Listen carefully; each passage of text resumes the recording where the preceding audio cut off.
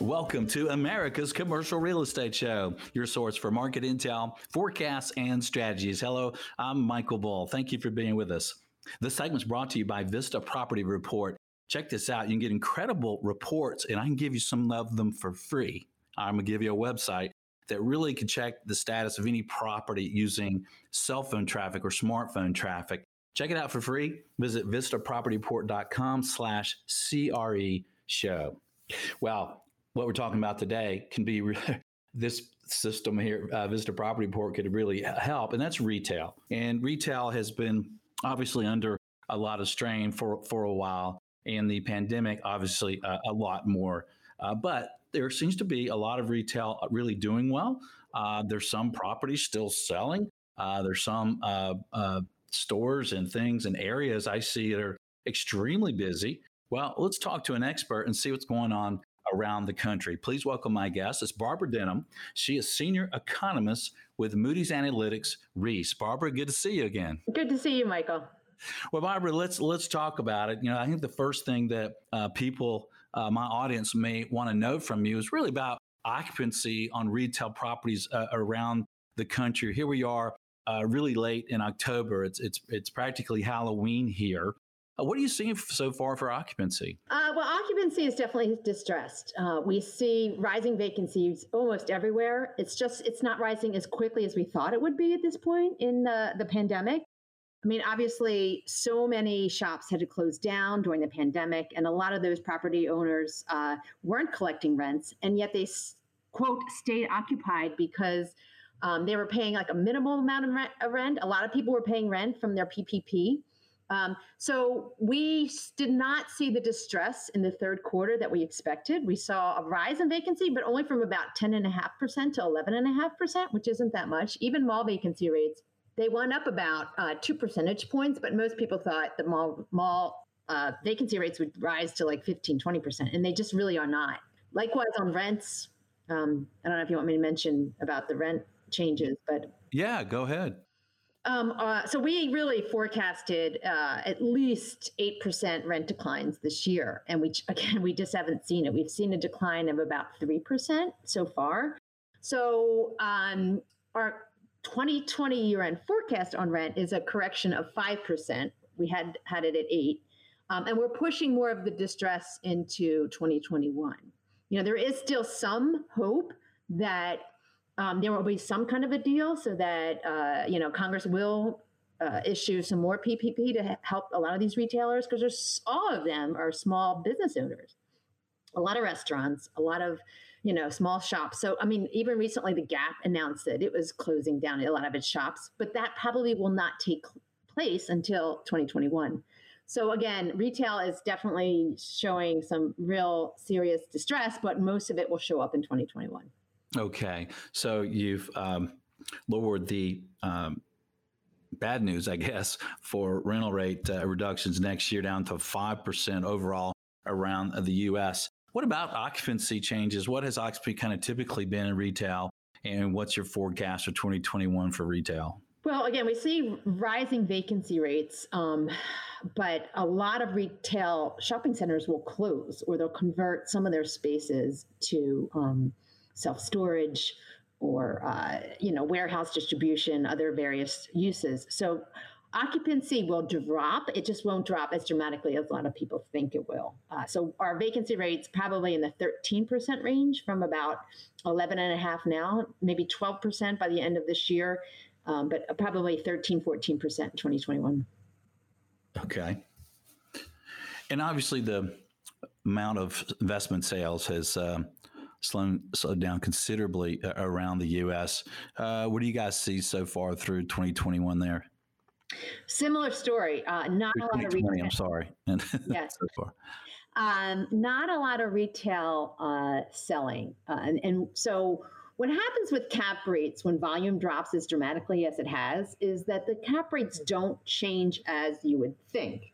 Remember, cap rate is a numerator and a denominator. And when the expectations or when rents fall the way they do, the value falls as well. So what we've seen is less than a third of the transactions so far that we saw a year ago, but cap rates have not changed. They've just they were about 6.8% before COVID, and they've actually stayed the same, 6.5 to 6.8% on average through the pandemic, because the better properties have been selling. So you get that kind of flight to quality or selection bias. It really is magnified now because the only properties selling are the ones that actually have value and retailers really want. Good locations. Yeah, and that makes sense. So it doesn't really impact the kind of the reported overall average cap rates, because the nicer properties are selling. We sold one very large shopping center on a very large site, and it had so much vacancy, there really was no cap rate. So that's not going to register in the cap rate world, right? No. What point. About the job market, Barbara? As an economist with a focus in real estate, of course, all our listeners realize that the job market, it really impacts commercial real estate in a big way. Mm-hmm. What do you see so far, and what's interesting about it? So the job market is still, it's still getting better, but remember 22, 11, and 11. So over the last 10 years, which was the cycle, the expansion was a 10-year expansion, we added about 22 million jobs. In the 2 months from February to April, we lost 22 million jobs. Since April, we've added back 11 million jobs, but we're still 11 million jobs in the hole, which means we're only at a point where we were in about 2015, 2016. So we have a lot of room. And obviously the industries that have seen the most distress is leisure and hospitality, which includes restaurants. So when you look at employment numbers for the retail sector, oddly enough, you don't see that much of a decline. The only industries that show a really sharp decline are clothing and shoe-wear stores, electronics stores, and some furniture stores. But like the Home Depots in the world are doing actually very well. And the department stores lost so many jobs prior to the pandemic because of all the closings of the JCPenney's of the world and the Toys R Us of the world, that category, they saw a lot of job losses prior to the pandemic. So they're only showing, flat numbers now. But a lot of it, grocery stores are expanding. The CVS type of pharmaceutical stores are still doing okay, and the dollar stores are doing well. The Targets are doing well. Target's expanding 3 stores in Manhattan. So, or I should say in New York City. So people still want to go out. They want to go out to shop, and they want to go out to eat. The problem was we just had too much retail, and that correction is going to stay with us. So the metros that are hurting the most really are New York City and areas where the shutdown measures were the strictest. Yeah. So. And Barbara, as an economist, when you look at expectations for a rebound related to retail, and you look at the job market, you look at consumer confidence, you look at savings, what would you expect on a rebound in 2021 for retail and spending, and what might we expect for the holiday shopping? I think the holiday shopping will be better than people expect. It's just, unfortunately, so much of it will be e-commerce. I mean, that's the one category that's just soared. As people either, during the shutdown, they couldn't shop, and now they're still a bit reluctant to go to a store because of social distancing and, the risk of catching the virus when, we're on our third surge now. So I think the net numbers will be good for retail overall, but they're not going to be great for retail stores. So we're still going to see, again, in terms of real estate, I don't think those numbers, the consumer confidence is still going to be weak, but retail sales will be strong. You just have to net out that e-commerce numbers to see how bricks and mortar retail will do. And it's not going to do very well. Yeah, and as you mentioned before, people kind of want to get out of their houses when they feel comfortable and safe to do that. What does that mean for brick and mortar retail in 2021? What would you expect? Again, we're still seeing bigger distress because these retailers can't survive. So a lot of them will close. I think rents will correct a good 7.5% in 2021. That's our forecast. Vacancy rate will go up at least to about 13%. But a number of retailers will close, which means that denominator, which is inventory, will be smaller, and that will save the vacancy rates from going much higher. There's so many stories out there of conversions from. Yesterday, I read about one converting mall properties to seniors housing because there's still a need for seniors housing, and so I thought it was a really interesting idea. People have been talking about self-storage and warehouse, and certainly the industrial sector is doing very well, and the self-storage sector is doing very well. So we're going to see more of that. I gotta ask you this, Barbara, as an economist and tracking real estate in a big way, and you're in the city, you're in Manhattan, you're in New York City. There, what is it like there, and what would you expect for New York moving forward? Well, I'm glad you asked that, because let me tell you, it is not a ghost town. Far from it.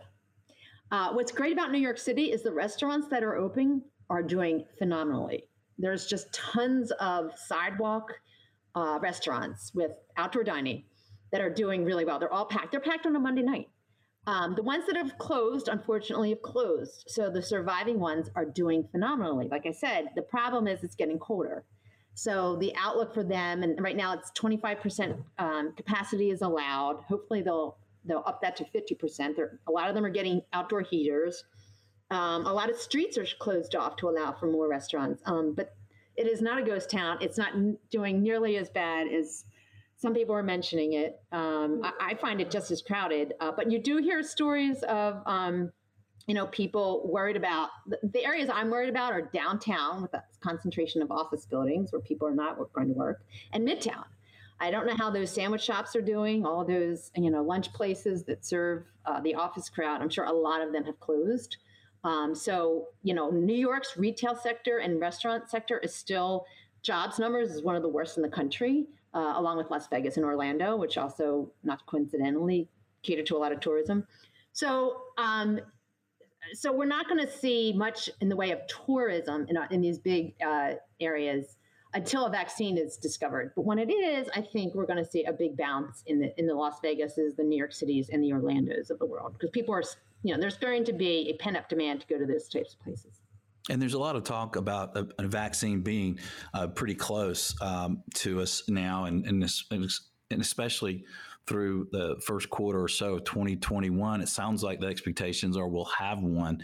What does that mean for cities like Chicago and New York, with the economy where it is worldwide, kind of shut down in a lot of cases? Yeah. How fast could a rebound happen? It's a good question, because there's three parts of tourism, which is what's really, really hurting. There's the domestic, there's the business, and there's the international. And believe it or not, I think even New York City and Chicago will benefit from the fact that there's so few international travelers, and they're in a densely populated area, that people who won't be going to Europe or Florida, for that matter, will be driving to Chicago and New York City when they can, because they can drive there and they can't afford to go to Europe, or they're fearful that Europe's not, up to speed on the vaccine or what. So there's a substitution effect for big cities in this country in densely populated areas. There's been studies on this. So I'm confident that the domestic tourism in these big cities will be better, but the international tourism, and those are a lot of dollars, they're going to hurt. They're not going to see a lot of international tourism for a few years. And then, of course, the business travel. That is tremendous amount of money, and it's going to take a good 2 years, probably when the vaccine is just, at least, in 75% of the population, for that business travel, like the Las Vegases. I was looking at National Harbor in suburban Maryland. San Diego does a big convention business. We have a hotel paper coming out about this, and the places that really thrive on the business travel are really hurting, and they're not going to come back till, I would say, late 2021, maybe 2022, but they'll come back. Yeah. Okay. Well, I'm doing my part. This week, I'm traveling to Chicago to meet several clients that we have there, and remarkably, most all of them did want to meet, and everybody seems to be ready to get back to work. Well, Barbara, what would you leave our audience with related to retail to think about moving forward? I would say look at the numbers, not what the media is saying, because the media is saying a lot of things that just don't jive with the numbers. So we are we're trying to be as scientific as possible about our forecasts, but we do foresee things not certainly, again, more distress in 2021 than this year. A lot will close, but there's still, every correction is an opportunity. And even in New York City, where people are, talking about leaving, a lot of people feel like we needed a real estate correction. And retail rents here were getting crazy. And maybe if property owners change their rents, we'll get better retailers instead of, just too many chain stores. And so I would just leave it with try to stay focused on the numbers and stay away from the negative hype. Yeah, very good advice. The one thing to think about too is most of the time retail properties are good real estate. They're good locations, right? So, that's probably another saving grace for retail. It's well located, it's flat, it's cleared, it's got a lot of positive. Barbara, thank you for joining us. Great information as usual. Thank you. Great being here, Michael. So good seeing you. Well, thank you for joining us. If you'd like more information from Barbara Denham, visit their website at Reis.com, REIS, Moody's Analytics. Reis is the company. And stay tuned. We're going to have more on retail. We're going to have a perspective from an owner developer. Stay with us. I'm Michael Bull. This is America's Commercial Real Estate Show.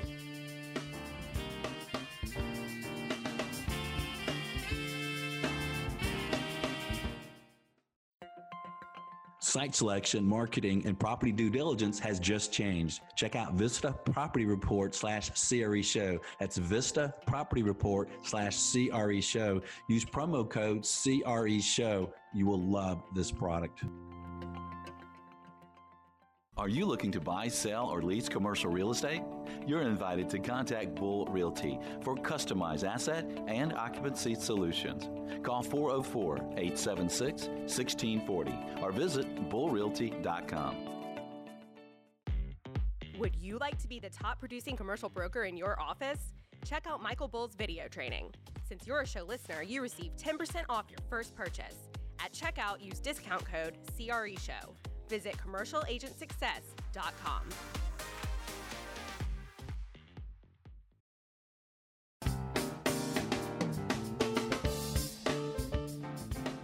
Welcome back to America's Commercial Real Estate Show. I'm Michael Ball. Thank you for being with us. This segment is brought to you by commercialagentsuccess.com. If you want the ultimate and broker training for commercial agents, check it out. It's commercialagentsuccess.com.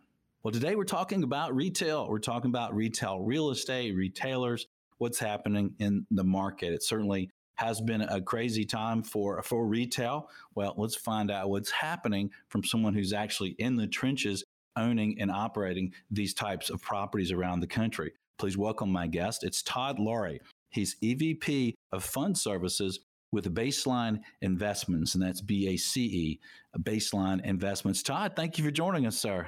Michael, it's a real honor. Thanks for having us on the show. Well, I wish people were seeing the video here with the old rifle on the wall behind you. You said that was your grandfather's? It was my grandfather's. It's the old 22 he taught me how to shoot with. That is so cool. That is so cool. I think back when my father taught me, I think I shot the end of his finger a little bit, or the gunpowder hit his finger one time. My memories, I guess, aren't as fond. He was fine, though. Well, let's talk about retail. You guys own a lot of properties around the country that are retail. Looks like you have a great tenant mix there. But you're not in the really big cities. You're not in the Manhattan, right, and downtown Chicago. Tell us about where your properties are located and what you're really experiencing from the roughest time of COVID, and then now what are you experiencing right now with the performance and collections and things of your retail tenants, because here we are the third week of October 2020. Yeah, you bet, Michael. You're right. We have properties spread throughout the central U.S. In 27 different markets, and primarily in suburban settings as opposed to urban settings. So we're in We're in Dallas, Fort Worth, and in Austin. We're in Memphis and Kansas City and St. Louis and Cleveland and Nashville. So we're all throughout the central part of the U.S. with 80 properties and just about 1,000 tenants. When you think about our shopping centers, you can think of the little strip center in the middle of a neighborhood that maybe has an average of 10 tenants in it that is not anchored.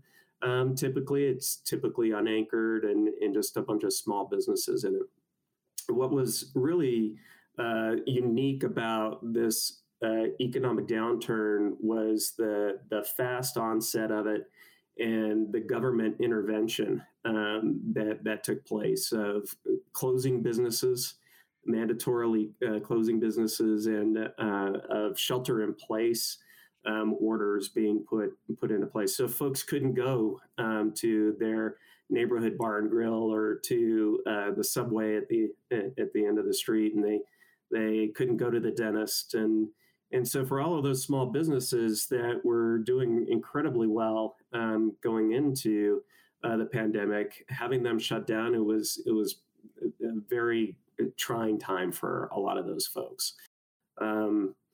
For us, diving in and having a real hands-on approach to our tenants was key. Not only did they need resources to help them identify lenders that could get them PPP funds, but they also needed hope from their landlord, knowing that we told them, you're not going to go out of business because of having to pay your rent. So just pay what you can, for the next couple of months or few months while the country's figuring out what's going on. And then as things start to recover, we'll work with you to help you, stay in business. Because it's not a boardroom decision for these folks to close. It's a kitchen table decision. And their livelihoods are really dependent upon those businesses. And how did that impact collections, and how's it impacting them now? And how does that compare to kind of the overall retail collection that you're hearing about? Yeah, so if you take a look at national REIT collections that have a retail focus, they averaged about 79% collections in the third quarter. Our portfolio averaged 84% collections in the third quarter, so a clear outperformance of that. And really, Michael, we think it's attributable to a few things. One, it's the real hands-on approach and the partnership that we had with our tenants. But two, it's the viability of small business in America. They are the most resilient business owners and operators anybody will find anywhere. And the other part of it is that, the way that the needs are fulfilled for consumers didn't change as a result of the pandemic. We saw an acceleration of some changes that were in place going into it. So folks that were holding out, going to e-commerce to fulfill their needs for durable goods, they were compelled to finally move online and order, hard durable goods. But there's still no other way of getting your hair cut. There isn't a 3D printer that spits out a hamburger yet. There isn't a mouse that you can put in your mouth and it'll fix a cavity for you. If you're going to get those needs fulfilled, you still need to go someplace and interact with somebody. And there's no better place to do that than a neighborhood shopping center. So as soon as those restrictions were lifted, and as soon as businesses had made some adaptations to their business to operate in a COVID-sensitive world, people came back. Well, Todd, let me ask you this: with all your different locations and some of these kind of what investors call secondary markets, in the markets where the economies and the local governments are allowing businesses to open up, as things are starting to get back to business, what are you seeing for traffic, for customers, for the tenants? How are the tenants doing in some of the various markets you guys are in? No, it's a great question, Michael. So what I would say is some of the markets, like in the northern states, we're a little slower to reopen as opposed to in Texas, right, which had a much faster reopening for tenants. And restrictions were a little stiffer in some of the northern states than they were, for example, in Texas. But what that meant was, folks just needed to adapt in different ways. So, for example, if you owned a neighborhood bar and grill and typically relied on foot traffic and dine-in service for your restaurant, you needed to pivot really quickly and implement some delivery and curbside pickup services for your food. If you were a hair salon or a nail salon, and typically people just walk in your door and sit in the entryway and wait for an appointment, you needed to become more regimented and really do a great job of scheduling the traffic for people coming in. And what we found with those operators is that some of those restaurants actually wound up being more profitable as a result of making those changes. And the salons were actually doing better as well. Once they were getting people in, they didn't have a flood of people waiting, but their schedules were booked, and people were filling up all of the available appointments that they had. Well, you could tell from the Zoom meetings, people's hair was getting really bad. Outrageous, right? And I think I probably went 90 days without a haircut myself, and it was looking a little Grizzly Adams there for a bit. So, and like some of those adaptations will carry forward, right? Just because they're good business practices. So when you were Zooming with the Grizzly Adams look, did you have your grandfather's rifle in your arms that you were Zooming? Yeah, I should have done that. What about occupancy and leasing? Are you getting much tenant traffic? And did you have some tenants that shut down that may not open back up? Yeah, so great question. And I think you're going to be a little bit shocked by the statistics here, Michael. We had 841 tenants at the very beginning in our largest portfolio. 841 tenants. At the end of COVID, we had 843. Okay. We executed 90% of the lease renewals that naturally came due during that 6-month period, and the average rent increase was 10%. Wow! And it wasn't because we were, going after people. It's because people were happy with how their business was performing, and they wanted to stay in the shopping center. And market rents had gone up from when they had signed their last 5-year or 10-year lease. So they were bullish about the future and excited about the future and signing those leases. So, we had a net loss of 21 tenants that closed their business permanently out of that 841 tenants, but we signed more leases than what we lost. So, again, I mentioned earlier the resiliency of small business in America. It's really, it almost gets overstated, but it can't be overstated that it's the backbone of America. And people were looking to open businesses, looking for opportunity to maybe start up their business or to continue to expand as they were before. Yeah, we're here in Atlanta, where our headquarters is located, in kind of the perimeter market near Buckhead, if people are familiar with that. And then I have a home at Lake Lanier, which is more suburban, almost rural. It's about 35 minutes north of Atlanta. And it's like the tale of two markets there. Sometimes I see some of the more dense areas in Atlanta where they're more, it's slower. The rebound is slower. But then I go out to Lake Lanier, where it's more rural. And the retailers and the restaurants were all just crazy busy. Yeah. Have you seen any trends there on your properties?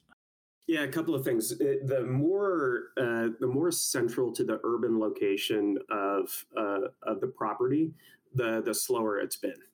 for those folks. And I think it has to do with density of population. People are a little more sensitive to spacing and to wearing masks when they're in a more urban or densely populated area. When you get out into the urban areas, people are more relaxed, and you're really in a neighborhood, and folks tend to be more relaxed in their neighborhood, and so they're out and about more.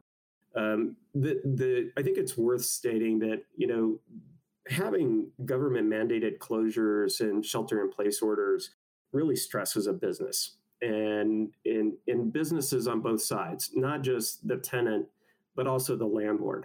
And if people didn't have the reserves to weather 3 months of significantly reduced revenue, then they weren't going to be able to make it. And so we're going to continue to see people that are stressed, and PPP funds helped, but folks still need a hand. And they still need, especially as we get into the weather months, if there's another slowdown in business because of an uptick in infections, or if a vaccine takes a long time to come along, folks are going to need more help, not because they've got a bad business model, but just because anytime you reduce revenue for people significantly through government action, people need assistance.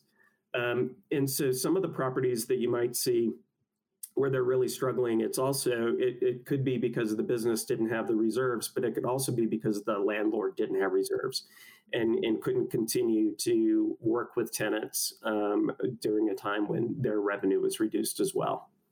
Yeah. Well, you have properties all over the country on leasing. The only market that we do retail leasing is in Metro Atlanta.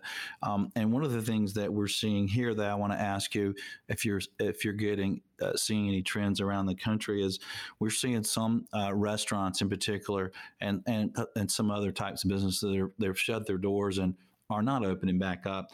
But we're seeing a lot of new tenants that are either have other locations and are expanding, or they're startups, and they like these locations. Some of these locations haven't been available to them in the past, and in some cases they're getting better deals and more free rent. So there seems to be at least in Atlanta, a good bit of new tenants looking for space. What do you see around the country?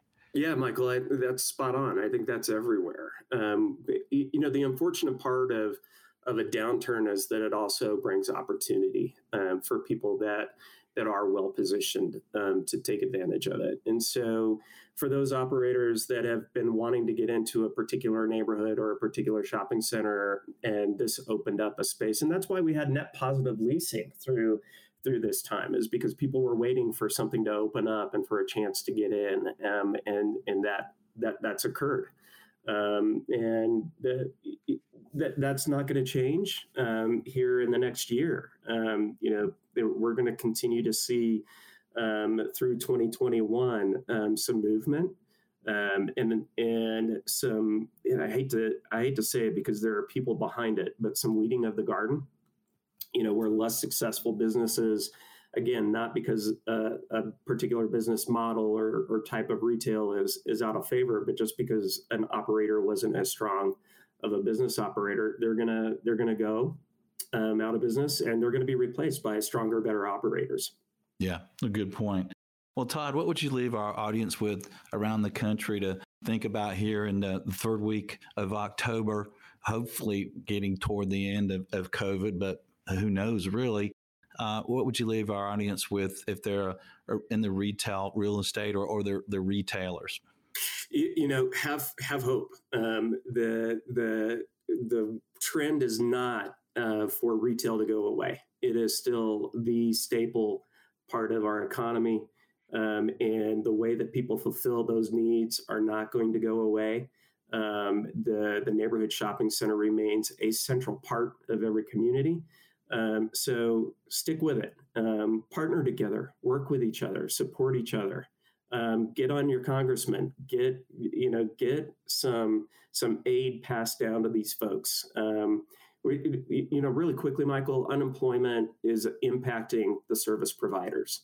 That's why we see it hitting the lower income. It used to be people would say, hey, if nothing else, I can go get a job waiting tables. You can't do that today, right? Yeah. So we need to help these folks out. Yeah, that's a good point. And I think buy local and go to the restaurants if you're comfortable with it in your market area, and go to these stores and keep them open, right? That's exactly right. Yeah, I think the big retailers, Amazons, I think they're doing okay right now. They're going to be fine. I think we need to support our local business. Well, Todd, thank you for joining us, sir. It's great information. Michael, thank you so much again. It was a real pleasure. All right, and thank you for joining us around the country. Let us know what you think. We appreciate hearing from you and connecting with you on your favorite social media. And on our social media accounts, we're celebrating 10 years on air this month, all through the month, and we're sharing some kind of behind the scenes information about the show. And unfortunately, they're sharing some things about me. So check that out on your favorite social media. Until next week, be sure that you always lead, learn, and laugh, and join us for America's Commercial Real Estate Show.